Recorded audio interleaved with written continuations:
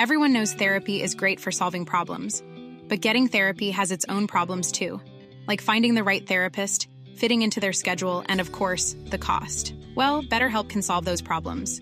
It's totally online and built around your schedule. It's surprisingly affordable too.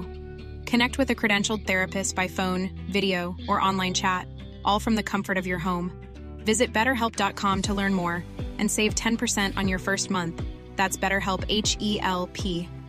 Thank you so much for tuning in to the Master Wildlife Filmmaking Podcast. First of all, my apologies because there has been quite some time elapsed since our last episode. And that's mainly down to logistics. I find myself away filming for long periods of time, and so do our guests on the show. The caliber of the people that we have on here are typically away for long periods at a time filming, and we have to try and catch them in between those film shoots to get them on the show, and that can be challenging in itself. So I do want to assure you that the Master Wildlife Filmmaking Podcast isn't going anywhere, and I'm going to do my best to make sure that we have a new episode for you every month. So please stay tuned, stay subscribed, and look forward to those new guests coming very, very soon. You're listening to the Master Wildlife Filmmaking Podcast, episode 19.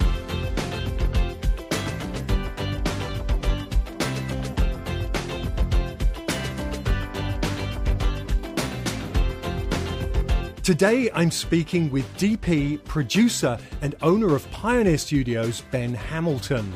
Ben started Pioneer Studios back in 2007. It is an award-winning Denver-based production company that works to support non-profits, public lands, television studios, and scientific institutions in their efforts to communicate critical conservation messages to audiences around the world.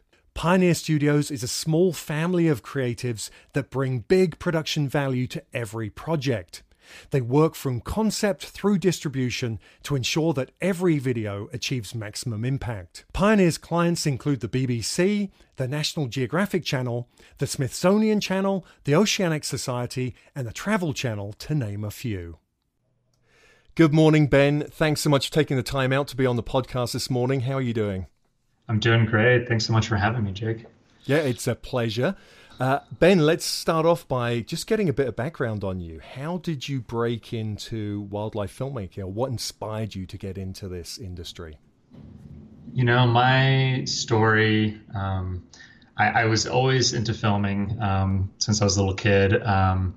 Ended up getting some internships in high school, went off to film school at University of Texas. And during my summers, I was looking for a way to hike in Alaska. I was just like obsessed with backpacking. And I ended up pitching a project to do a documentary about this organization in Southeast Alaska that helped preserve one of the first citizen-initiated wilderness areas after the Wilderness Act passed. And so I spent all 4 of my summers during college up living in Alaska. And then after Alaska, after I graduated, then I ended up moving up there and working full time for basically from May till, through September, October, the full summer season, doing wilderness media work with this organization that was helping monitor wilderness areas. And so as I was like kind of in that world and doing that, I had a number of contacts that were very fortunate. I had a guy that was a couple years older than me that played Ultimate Frisbee with me, Skip Hobby. He was shooting for National Geographic. I also had a professor who was really good friends with a production coordinator, a production manager at National Geographic, Ann Tarrant. And so after I left Alaska, I ended up moving to DC, ended up getting, over the course of a period of time, which took me, to network, but getting on a shoot for National Geographic for Untamed Americas, and then ended up working for them as a production coordinator for a little bit. And so that was kind of my transition. But honestly, throughout film school, throughout high school, even when I graduated, I don't think I knew I was going to have a specialty at natural history or even have that as part of my arsenal. That was never kind of a specific intent. But I loved being outdoors. I loved hiking. I loved Alaska. I loved being in these remote places. And I found myself time and time again shooting in those places to the point where I was like, oh, wow, like there's actually this world that exists of people who do that. So yeah, that was kind of my start, was kind of linking that Alaska chapter of my life with some folks I knew in DC and kind of bridging that gap. So by the time you filmed for Untamed Americas, you had kind of perfected your art by that point. I mean, were you kind of happy with where you were as a cameraman, or was it still a kind of a learning process for you? Oh, I mean, I don't think I'm happy as a cameraman now. It's absolutely not. I was on that shoot as a PA, AC, and so like it wasn't like I was hired as a DP, out of nowhere at 21 years old or something. I think at the time, like I was very thorough with my planning. I was very disciplined in the field. I tried to be a good team player. I had spent a lot of field time in Alaska, being in very remote areas, in very close quarters with people. I had just gotten back when I did Untamed Americas from almost 3 months in wilderness areas on a sailboat with two other guys, and so I think it's so much of this industry is there's so much to learn on the camera department, and every time I talk to guys who are super seasoned, my mind is blown even more of the techniques and kind of shortcuts that they use to get especially some natural history behavior. But so much of this job is also just like field etiquette and just understanding how to deal with the conditions. That shoot I did from Untamed Americas, we were in a cave in West Texas, and when we'd come up out of the cave, it's 110 degrees and you're working 12 to 14-hour days. And so I think, to answer your question, no, I was definitely not, satisfied as a cameraman. I'm still not satisfied today. I think it's something that I constantly work on and hopefully will continue to get better at. But excellent. Yeah. Well, I think we all do. Anyone behind a camera would agree with that. I think that, there's always so much to learn. But, looking at your work, your show reel and the various videos you have on your pioneerstudios.org website, your work is stunning. I mean, it's really beautiful, beautiful work. And I know you've worked with various different cameras, but it looks as if throughout everything you've done, regardless of the gear that you're using, you're still getting exceptional images. How have you found that kind of transition working through starting with lower end gear? I know you have an Arri Amira now. Tell us just a little bit about kind of transitioning through gear as time has gone by. Yeah, totally. I mean, my first camera ever was a Canon. What is it? What was it? An X. I'm trying to remember. It was the first interchangeable lens Canon one. This is before DSLRs, XL1S. Oh, yeah. And I started with that small sensor camera, and then ended up buying a Sony kind of like handy cam camera that I shot with in Alaska those 4 years in the summer. And then when the DSLR kind of revolution happened, I shot on a 7D for years. And I made the jump from a 7D to a C300, and that was like life-changing because there was neutral density filters, there was, extended record times, there was peaking, there was, all of these things that were so incredible. And, that camera, I worked that camera on productions basically nonstop for 3 years. And it was an amazing camera. And, it's so tough. Like the camera technology specifically, there's, as I've grown in my cameras, and then obviously I went from a C300 to an Arri Amira, which is a extremely robust, amazing image quality camera. But, each camera has its perks. And at the Arri Amira level, I now miss the lightness and mobility of the C300 a lot. Right. Yeah. I can't just grab it, at my waist and get really stylized, quick handheld shots, At the same time, I can't roll with a very steady on the shoulder rig, with most of the other cameras like I can on the Amira. And I can't shoot, incredibly robust codec, amazing highlight roll off footage like I can on the Amira, on any of those other cameras. And so it's a constant process. I think the biggest thing that I always asked myself was what camera will make me money and be the best tool for the time. And I wrestle with the Arri Amira in that sense. I love the camera. I could not be happier with the image quality, but it's an extremely expensive camera system, and I think with anyone getting into this business and getting into gear, my first advice is never to tell them to buy stuff. if they can have whatever the cheapest thing that they can work out on, I think that's a huge thing. But to just jump into a $15,000 or $20,000 camera package and think you're going to get work because of it is, it's a challenging proposition, I guess. Yeah. Yeah, absolutely. It's something we touch upon a lot with this podcast, because so many of the listeners are that's one of the biggest questions is gear and trying to get the best image quality. But I think we can all agree that technology's got to a place now where really, we're seeing stunning images from everything from these very small cameras to the larger cameras, and it really is, as I would say, horses for courses. It's picking something that's going to work for you and your budget. And at the end of the day, Totally. The budget is the most important thing. You can't bankrupt yourself, before you've got work coming in. So the only camera that I would honestly suggest anybody even consider that's like very low end is the GH5 right now. I mean, that camera, I just shot with it for a month, and like the codec, especially after the new firmware just came out, is so robust. You've got 4K 60 internal. It shoots to SD cards, which are readily available. The battery goes for 3 hours. Like there's so many things about that camera that like 5 or 6 years ago would have been like the dream camera. And, you still have the workarounds with audio and with neutral density. But I have to say that camera is like, for the price, it is amazing what they've packed into that thing. And, you look at the difference between my Amira and that price-wise, it's astounding.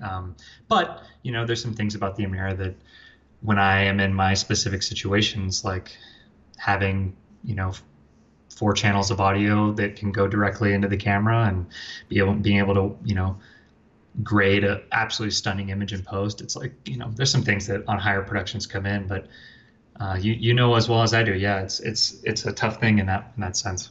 Well, and I think there's something to be said for starting out with a smaller gear that you have to kind of work harder to get all these elements together. I think it's such a good learning curve, because if you have something like a GH5 or a DSLR in general, and you have to work around the audio and maybe put a mixer on there and have an external rig to put the mic on, and all of these things that we have to worry about, putting the filters on the front of the lens, it's a good learning curve because it teaches you, one, so much more about how those things work, because you have to think more about them. But two, when you start moving up to gear that has it all internally, it's so much easier. And then you can really focus more on, what you're filming and not have to worry about all the peripherals, And that's really the moral of the story, is that like your gear should not be getting in the way, and every shoot, there's some piece of gear that I have that frustrates me and gets in the way, and it's something that is constantly a battle, but you should be asking yourself about the story constantly, as a shooter. Just what is the story? What is the story? How do I build tension? How do I make this scene better? And that's something that, like, you watch any of the people that you've interviewed on your podcast, as well as, some of the other great DPs in the industry, like, the great people who tell stories, like, they're visual storytellers first. The technology is just kind of a means for getting the best way to tell that. But hopefully, if you get good enough, you're just using it. You're not even really thinking about it anymore. And you're really just able to, see through the camera and tell the story you want to tell. Yeah, absolutely. And it's always amazing when that mix of great story and great cinematography come together, then you have an excellent product. But, great story is there foremost at the front of it. And if your gear is, not high-end gear, you can still tell a fantastic story with it.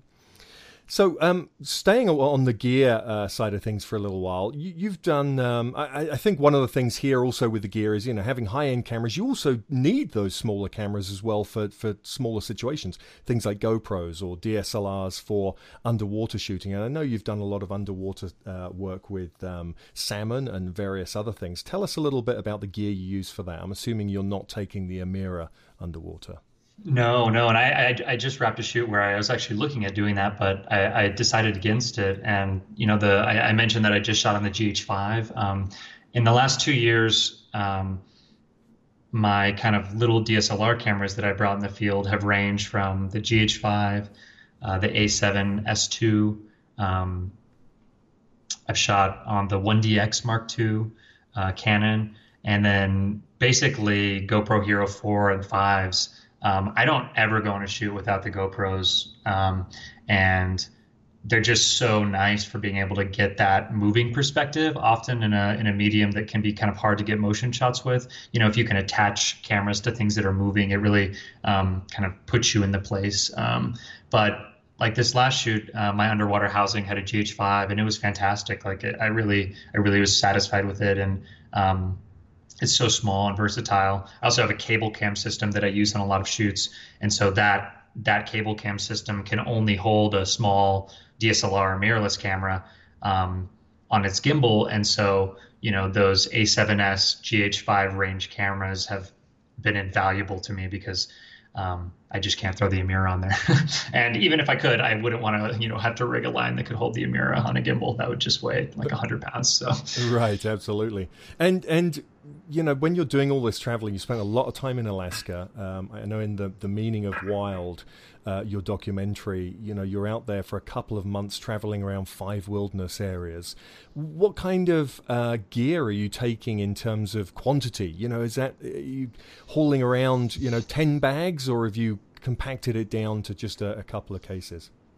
You know, our company has really focused from the beginning on being extremely small teams. You know, I would like to see us do bigger team stuff sometimes, but often the stories that we're telling are following people into remote areas, scientists with wildlife stories, stuff where, like, if you have more than 2 or 3 people, A, the wildlife will run away and not be there, but B, you just can't keep up with the scientist or the animals that you need to follow. And so we really tried to stay thin. I mean, on our gear and on the Meaning of Wild, for example, I basically had a C300. I had 2 or 3 lenses with me and batteries and a tripod. And that was it. And maybe a GoPro. And so I've got one of those, you know, low pro expedition packs. And that was basically my kit. Plus, when I did the extremely remote stuff, I would have an extra case that was a Pelican that had just an absurd amount of batteries in it, you know, and media. But typically we really try to go light. And it totally depends. Every shoot's so different. I mean, I did a shoot on that Wild Alaska Live series for BBC this summer, and we were tracking black bears in the Alpine for 5 days. And it was just me and one other guy, and we got dropped off by a helicopter, which was extremely nice since we didn't have to hike there with all of our gear. But we ended up hiking out with our gear. And so I have a big, giant expedition pack that can hold an Arri Amira and a 600 millimeter lens on it inside of this backpack. And so that, and then I hand carry a tripod. And sometimes, like, that's all that I have, maybe another wide angle lens for coverage. But it really depends on the shoot. But I would say as a priority, like, I really try to stay thin. And it's getting harder because productions are asking more and more for drone and gimbal and slider and jib, and they want everything, you know, to be a part of the package. And if you really want to stay light, that's just not possible. Yeah, that's a lot of gear in itself. Just jibs and the weights that you have to carry.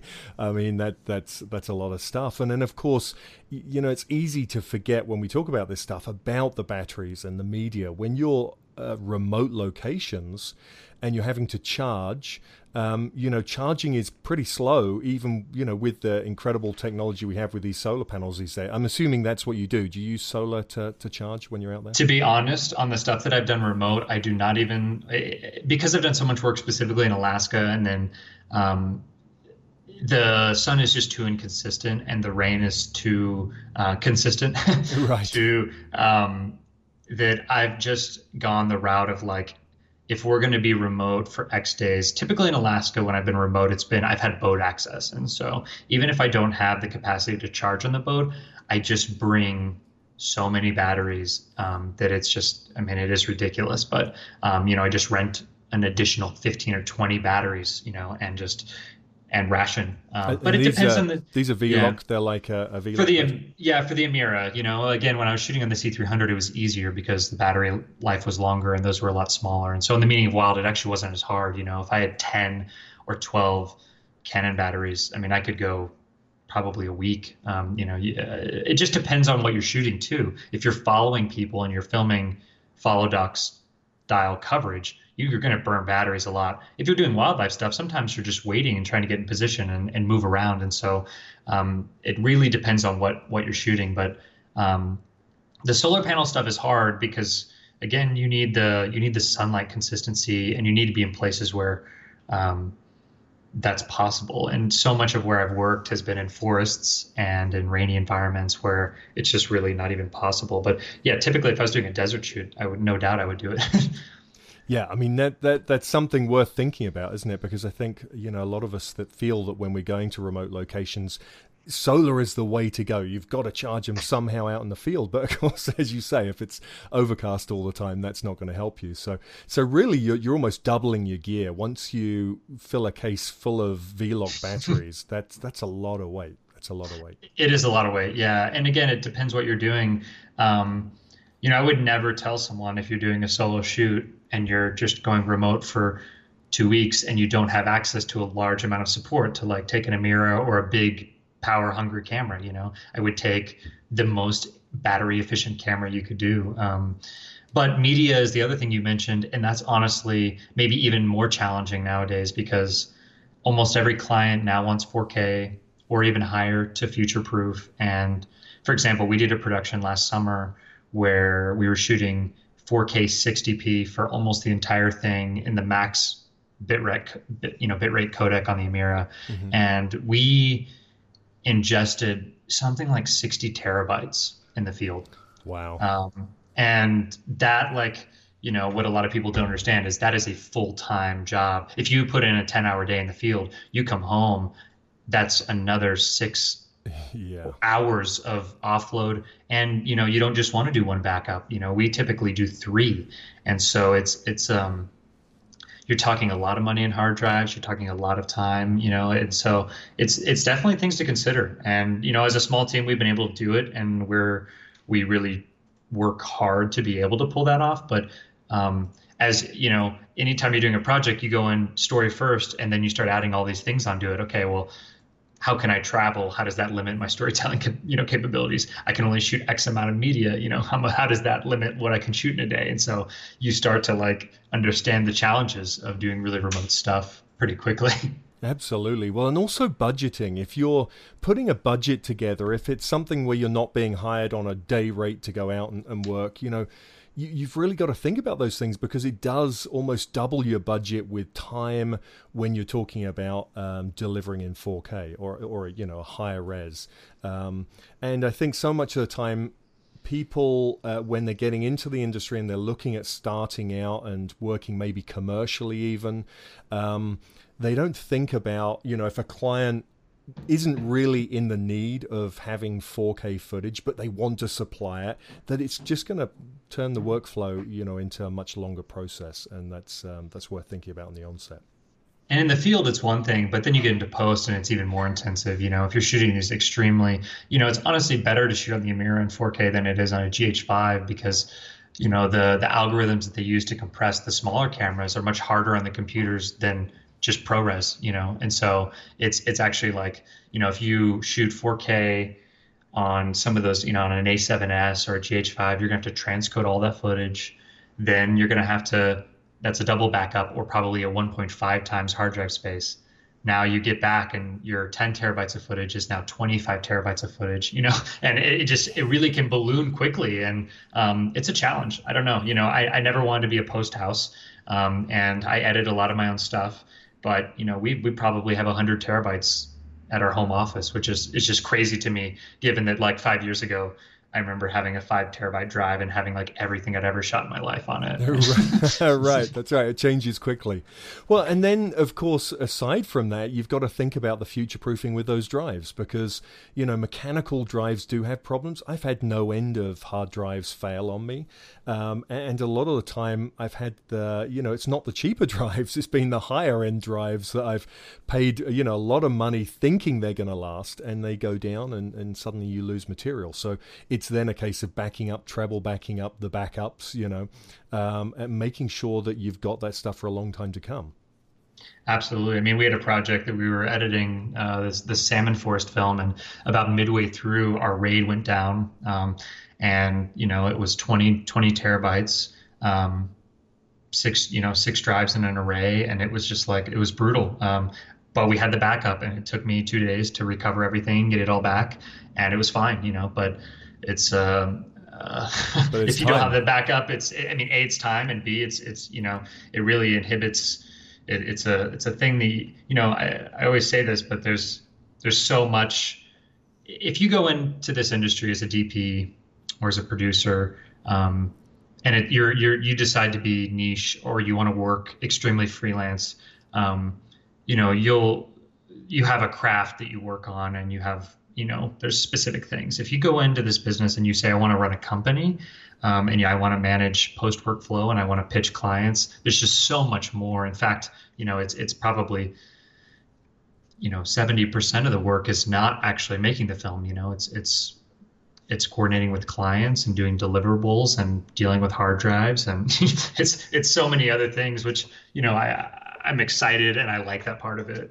But it's definitely, when you get into it, you don't expect all of that. That's right. Yeah, it's the surprise after the passion.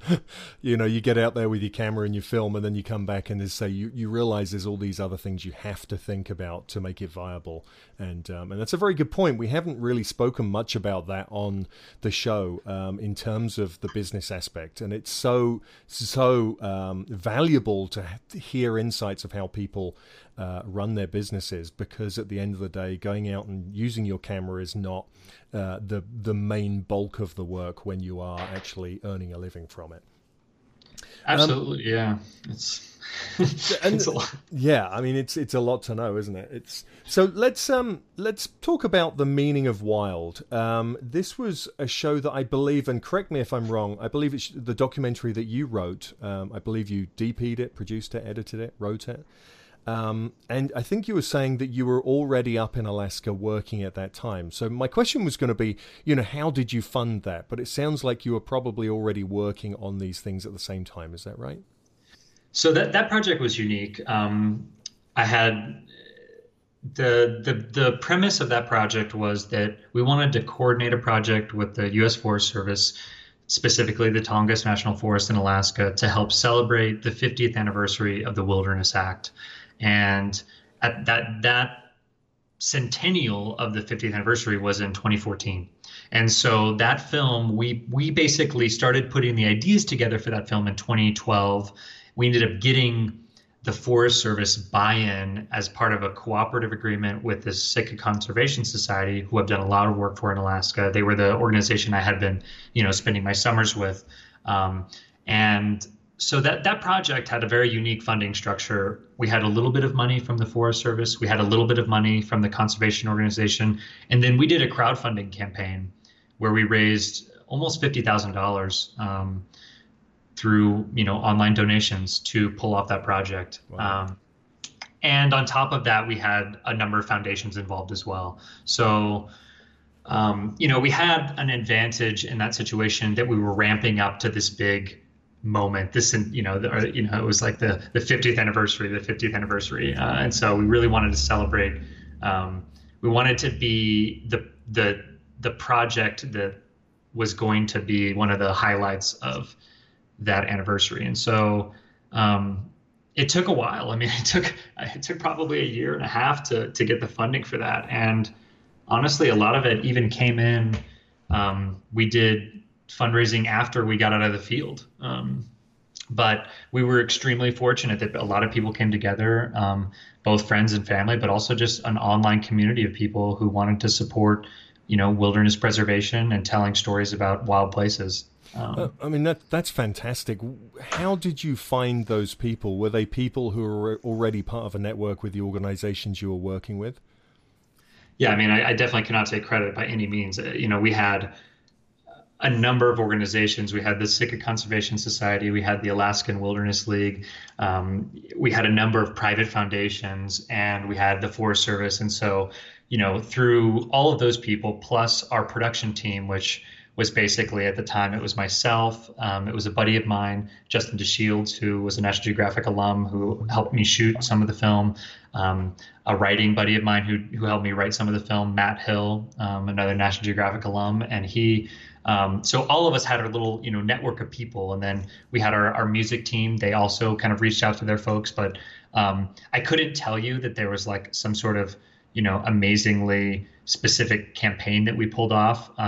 We didn't even go through like Indiegogo or any website. We built our own website. I had been building websites for a while, so I built my own website. We put a WordPress plugin for it, and we put a mailing list together of all these people, and we tried to keep them posted the whole time we were in the field, and tried to constantly, cultivate their interest. And honestly, like the average donation was like $25 or $50, but we got a couple big ones, and it was really nice because it really allowed us to build this community that we probably would have never been able to do outside of that. But, that 50,000 was not really what made the film happen. It was really, the funding from the Forest Service, this conservation organization, and their foundations that they work with, who allowed us to make the project happen. The crowdfunding campaign really helped us kind of solidify the PR and finish the product, which is a very typical way that these productions work. And it's what I would honestly suggest that most people do if they decide to go that route, because, there's one thing to be able to tell your audience, this film is happening, you could be a part of it or not. And we would really love, if you're a part of it, it'll be even better than we ever could have dreamed. Then if you guys don't fund this whole project's going to collapse, Right. Yeah, it's people like to know they're putting their money in something that is actually happening, regardless of whether you make your goal on the crowdfunding website kind of thing. Exactly, and it was honestly a dream production. Like, it was amazing to be able to have that time in the field. We got to see so many incredible places. Now I've almost visited every wilderness area in Southeast Alaska, and it's just, thinking back on that project, was like, wow, that was a lucky one. Well, it looks stunning, and we should say that it's actually available to rent on Vimeo. And so what we'll do is we'll talk about at the end where people can find that. But it's stunning, and I wanted to ask you about one of the shots in there. There's a shot in the trailer where I believe it's you walking out of a tent on the beach, and it's you walking real time, but it looks like a time lapse on the sky. And I'm assuming that's a layered shot, but how did you do that? Yeah, and so we did a couple of those while we were in the field, and basically, we tried to find a place where there was a distinct horizon line, and we set up the camera and we rolled a slow motion shot for about 10 minutes of me walking out and looking, and then we rolled a time lapse, basically right after that for about 20 minutes or something, just to get some cloud movement. And the composite line is basically right at the water line there, with there's some icebergs in the shot as well, but it ended up working fantastically. I was amazed how well it worked. Yeah, it's great. I mean, it's visually it draws you in instantly, because even if you don't really realize straight away, something's off, and then it draws you in even more, and you're like, oh, hang on a minute, okay, is he walking super slow, or is he? Yeah, it's well done. I think there's so many techniques that if you look to Hollywood, you get better inspiration than looking at our industry. There's a very specific kind of trope or genre that is natural history filmmaking. And obviously the BBC has been, most known for defining that. But there's so many techniques that Hollywood uses, editing styles and visual, styles, and sound design and transitions that we often don't get to use in our industry, I think, for better or worse. But it's always fun on projects when you get to try to work some of those in and see if people resonate with them. So. Yeah, and absolutely, there's so so many resources out there for filmmaking in general. I mean, one of the things we're doing here at Master Wildlife Filmmaking is specializing in the niche of wildlife filmmaking, natural history filmmaking. But there's so many resources for how to use cameras, learning different shot sequences, and as you say, effects, post editing, that kind of stuff. It's a plethora of stuff out there. So that brings us on to a good point, actually. You do pretty much all of your own production across the board. So pre-production, writing, right through to filming, and then editing, color correction. Out of all of those things, which would be your first kind of go-to thing to do? What are you most passionate about in the kind of the whole role of production? I mean, I would say definitely the field time. I really enjoyed development, and we constantly work to develop. But, I mean, if you look at the landscape, like my wife and I work together, we're relatively young. I mean, we're only 28. And so, our experience in doing the whole production process is compared to, somebody who's been in the industry for 30 years is tiny. But our goal when we came into it was we really wanted to do front to end stuff. And I do get hired out as a DP freelance, and I do work, I would say 30 to 40% of my work is freelance director of photography work. And so when I get hired out, that's what I get hired as typically. But we have definitely kind of committed to trying to doing front to end, because it's really how you learn everything and how you can get to do the projects you want to do. Because if people don't know that you can complete projects, they're not going to hire you, like that. So it's one thing to be an amazing DP or producer or writer, but, we wanted to be able to do the whole thing. I focus a lot of my visuals, and I focus a lot of my, my camera work. And so of all of those, that's probably the one that I'm most progressed in of all the things in my career, as small as it is. But I think that, I love color correction. I get so fascinated and / frustrated when I see bad color jobs. And I'm extremely detail oriented and, almost anal retentive about my visuals. And so I think that's something that I definitely am drawn to. I'm trying to really push myself in the other stuff. I'm really trying to work on my producing better. I'm trying to understand, scene structure more. I'm trying to understand how those things translate. But it's always challenging to do everything. And as we've grown, we've had to farm stuff out. We don't do all of our post anymore, typically. And as much as I want to, there becomes a time where, let's say I wrap a big production, I come back, I have to make a financial decision. If I get a call to go shoot something, but I'm supposed to be editing it, is there somebody who's a better editor that I could be working on that while I go shoot, which is what I'm, probably better at and more focused on. But, yeah, there's a lot in there. I don't know. Yeah, well, I think you covered that well. I mean, it's making those judgment calls for sure. I know I do pretty much everything as well, but it's very interesting how, color correction to me is the bane of, shooting in log and then coming back and doing that first correction's fantastic. But then it's one of those things that just, as you say, it's the frustrations that come out, and you can tinker forever trying to get it right. But I prefer to farm that stuff out and stay behind the camera. But it's so great to be able to do all of the various different roles, because I think it really helps you understand the full process, and then in a pinch you can turn your hand to move a project along if need be, and so that's so valuable.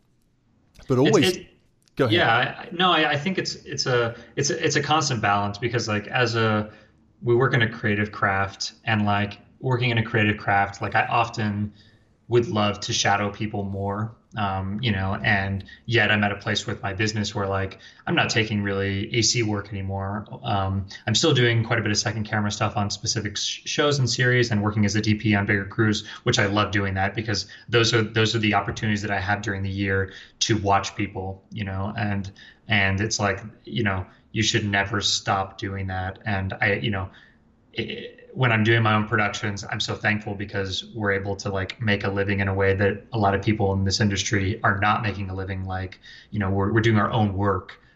which there's a huge like pride point for that, and also just a lifestyle point for that. But on top of that, there's also that craft side where you want to be watching people, you want to be seeing how somebody thinks about a scene differently, and it's always that balance. Like, I would love to be able to like just shadow the best filmmakers in the world, 2 weeks a year, just purely to be able to see their techniques and stuff. And I think, to be able to continue to thrive in this industry, you just have to keep getting better. I don't know. And doing your own productions can be great in the sense that you're learning all that, but it also is like, it'll take you 3 times to like make a mistake. Whereas, somebody who has 30 or 40 years in the industry ahead of you could just say, oh no, do it like this. Right. That's right. Well, as we said earlier, you never stop learning, and that's a good thing. I think it shows, your passion comes out there when you're willing to keep trying to learn new methods of doing something. And of course, by making mistakes, that's one of the best ways we learn. But if you can watch someone else make mistakes and learn from it, that's even better.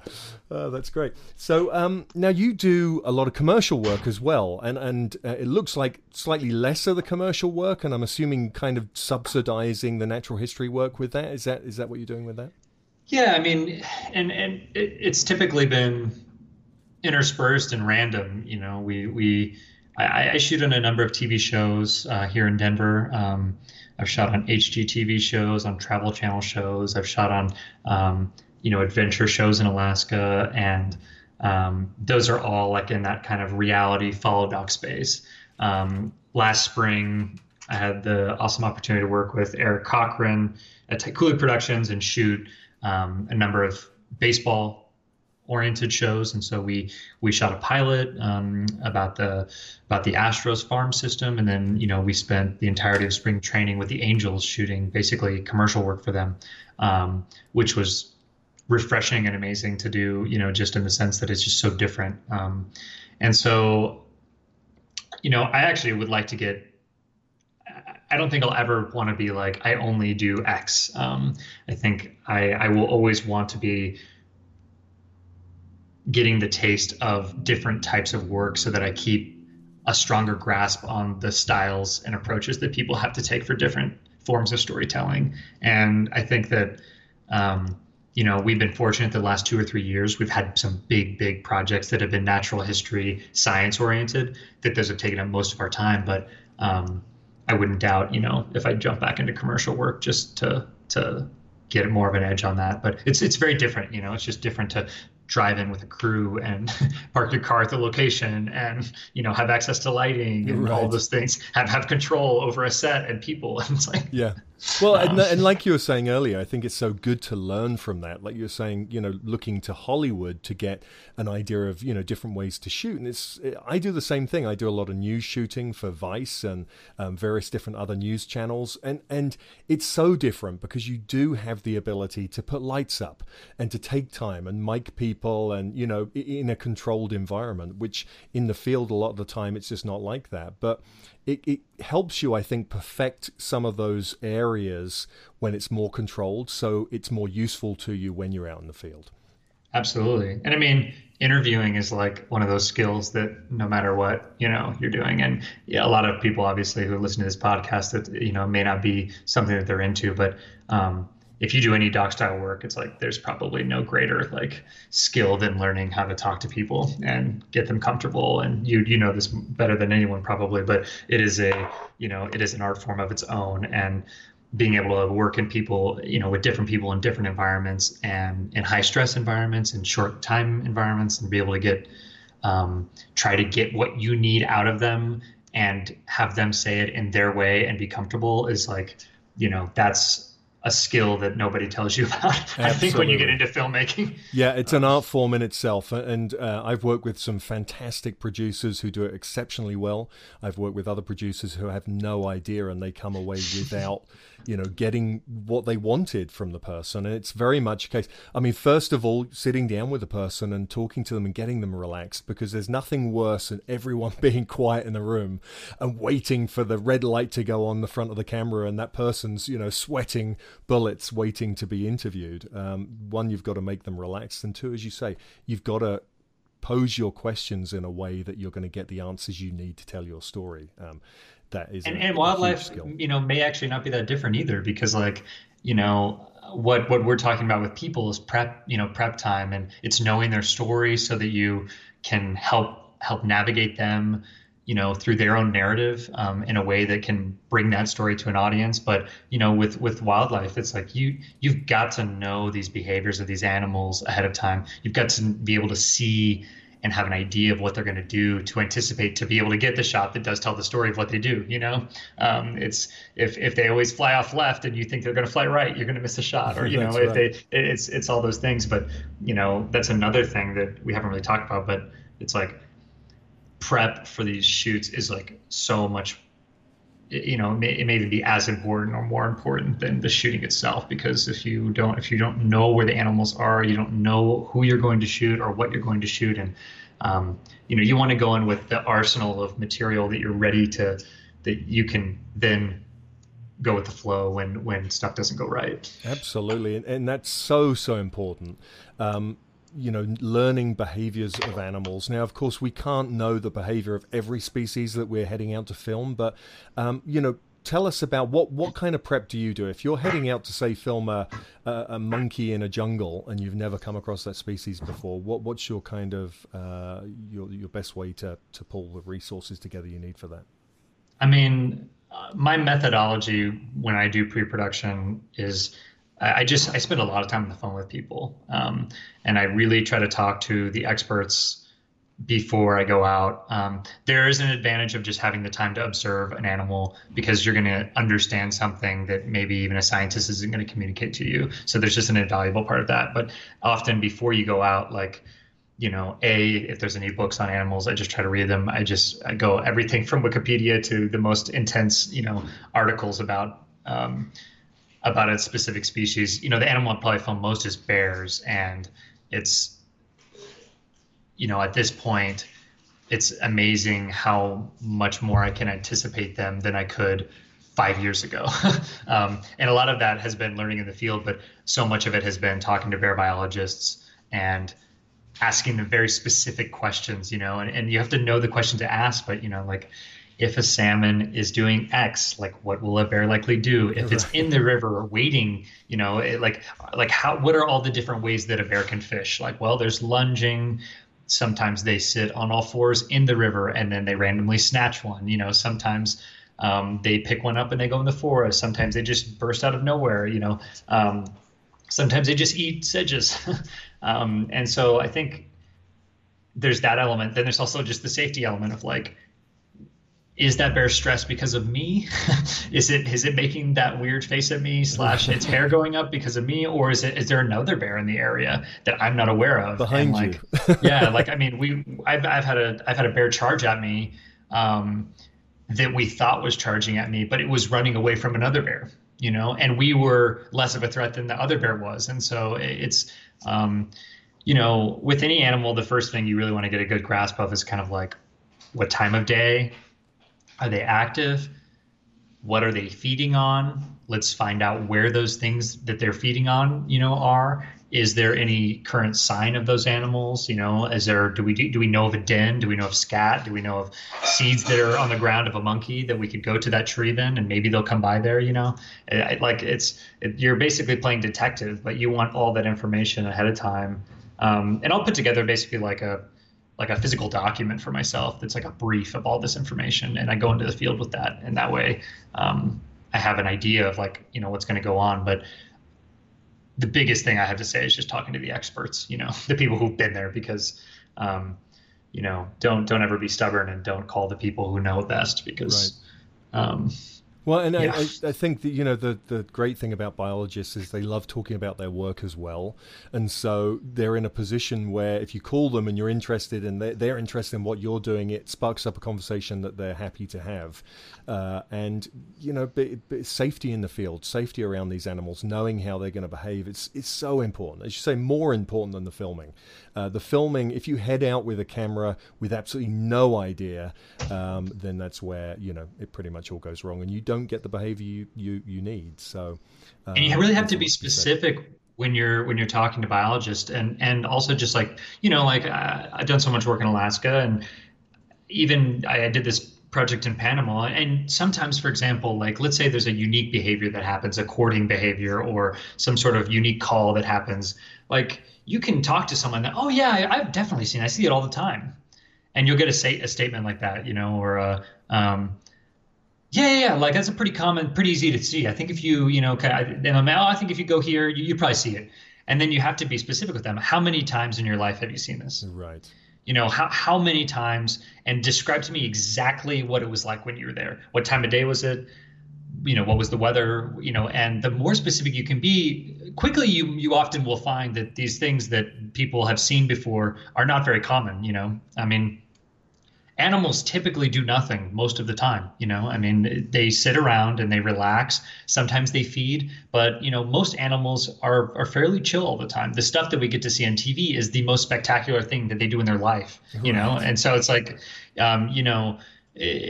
that's probably one of the hardest things, is to kind of weed through the different information that you're getting and get to that thing that's like, okay, I actually think I have a tangible chance at this, or I don't have a tangible chance at this, because, if you don't have the time in the field to put in and you only have a couple days, the likelihood of you getting something absolutely spectacular is pretty low. And that's why you see that crews spend months in the field. But if you do your research right, and you're there during the exact time of year, at the exact, lunar cycle, on the exact river, on the whatever, maybe it's not that hard. But if you don't have that information, it can be challenging. We saw glass frogs lay eggs on this edge of this leaf, which they only do during a specific rainy season, on a day where it's been raining, on a specific type of leaf, on a water level that's a specific type, and only this researcher knew that. And because he knew that, we immediately got there and got it. But had we just been roaming around, I mean, it would have been impossible. We wouldn't have even seen them, and they were all around us. But it's just a good example of, like, you've really got to put in the time for that. It's a great example, and I think it's fantastic to hear someone of your caliber explaining that post-production is so important, because I think we're, as passionate camera people, we're all too eager just to rush out there and start filming. And as you say, without the prior pre-production in place, then a lot of the time it can be futile. So, in terms of any other advice that you might have for people trying to break into the industry, I think, so much of the time people are looking to, we've got lots of passionate people out there with cameras. They want to get out, they want to find stories, find animals to film. They also want to, kind of learn how to get, attract the networks and get work in this industry. If you had to kind of roll that all into one, no pressure, but if you had to kind of give a viable tip to people to say, there is a way to do this, what would that be? Networking is everything. If you're young, you've got to just try to get on productions. Whether you're a PA, don't just assume you're going to get hired from BBC or National Geographic as a cameraman. It's probably not going to happen. But you can get hired on productions as a production assistant, and that's probably the most viable way to get in the network. I only worked for National Geographic full time for 6 weeks. But having that on my resume has allowed me to have this incredible network of people that you and I both know and are just awesome. But it's also just allowed me to get my foot in the door, and then as I've done my own work, continue those relationships. But it really is networking. You got to be positive in the field. You got to be nice in the field. You got to be helpful in the field. That's if you do get on a job, those are the biggest things you have to be. Yeah. No one's gonna say, I expect you to get the best shot in the world. As your first gig as a PA or an AC or even a second camera. But if you're the guy or the girl who's most helpful and is positive and is eager and hungry and just wants to make it happen, people see that. And as much as a lot of people in this industry are like that, it is rare outside of this industry to see that, because the situations we find ourselves in are hard. It's raining, it's cold, they're long days, you're staying up all night, and when you're that person who's fun to be with, it makes a big difference. Absolutely. And then the last thing I would say is, for working on your reel or working on, developing something, I would say look to the experts. And I haven't done this recently, but I literally just started doing it again, is doing breakdowns of films. scene by scene, shot by shot. You don't need to, everybody wants to just go out and shoot and think that they're going to be, an auteur and they're going to be, the next Hitchcock. But you have to know the techniques that people are using. And if you look at your favorite sequence in Planet Earth or, in Untamed Americas or whatever it is, break it down every single shot and get an understanding of wow, that's what a sequence looks like. And then go out in the field. And if you're shooting a squirrel or a raccoon or a bird, think about, all right, if I wanted to make a sequence that was like that, with the animals that are around me, and you're able to pull that off, people are going to see wow, you have a grasp of how to tell a little story. And that's the biggest thing. We're storytellers. We're not just people who get pretty pictures. And unfortunately, sometimes you can go in the field and get pretty pictures and not get a story. But there's a big difference in that. I think that's some of the most valuable advice there is, actually. That's really well said, Ben. We are storytellers, and that has to come first and foremost. You say, I think it's too easy so much of the time. You say you watch these big blue chip series and you see incredible images, and people put so much value on that without thinking of any of the other stuff that goes into it. And we've discussed a lot of that today, and it's so important. At the end of the day, the great images are going to come with experience and higher end gear as you kind of work up to it. So absolutely fantastic. Ben, where can people find you online? Where can they see your stuff and follow you? So our website is pioneerstudios.org. You can find us on Instagram at Pioneer Studios. I think on Facebook as well, but pioneerstudios.org is the best place to kind of see our work and our portfolio, and we try to keep that pretty updated. So excellent. Well, I'll put links to all of those on the episode webpage on masterwildlifefilmmaking.com. It's been a pleasure to have a chat with you this morning. Thanks so much for taking the time out. And where are you off to next? What's in the future for you guys? I don't know. We're developing another series about Alaska right now, and we just got some work with U.S. Fish and Wildlife. So we'll see. But we're actually my wife and I are about to head on vacation for about 10 days. We've been in the field for 40 days, so we're ready to chill. Fantastic. Well, have an absolutely awesome time wherever you go, and thanks again. We'll keep on checking out the website to see where you're off to next. I appreciate it. It was awesome. Thanks so much. If you've enjoyed this episode of the Master Wildlife Filmmaking Podcast, then please leave a rating and a comment, and remember to subscribe to keep up to date with the series. You can find out more information on wildlife filmmaking at masterwildlifefilmmaking.com, where you'll find valuable free resources like downloadable reports and video tutorials. Thanks for listening.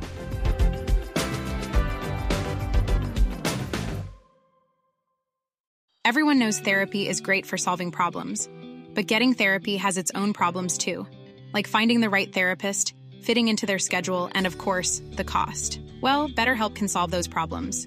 It's totally online and built around your schedule. It's surprisingly affordable too. Connect with a credentialed therapist by phone, video, or online chat, all from the comfort of your home. Visit BetterHelp.com to learn more and save 10% on your first month. That's BetterHelp, H-E-L-P.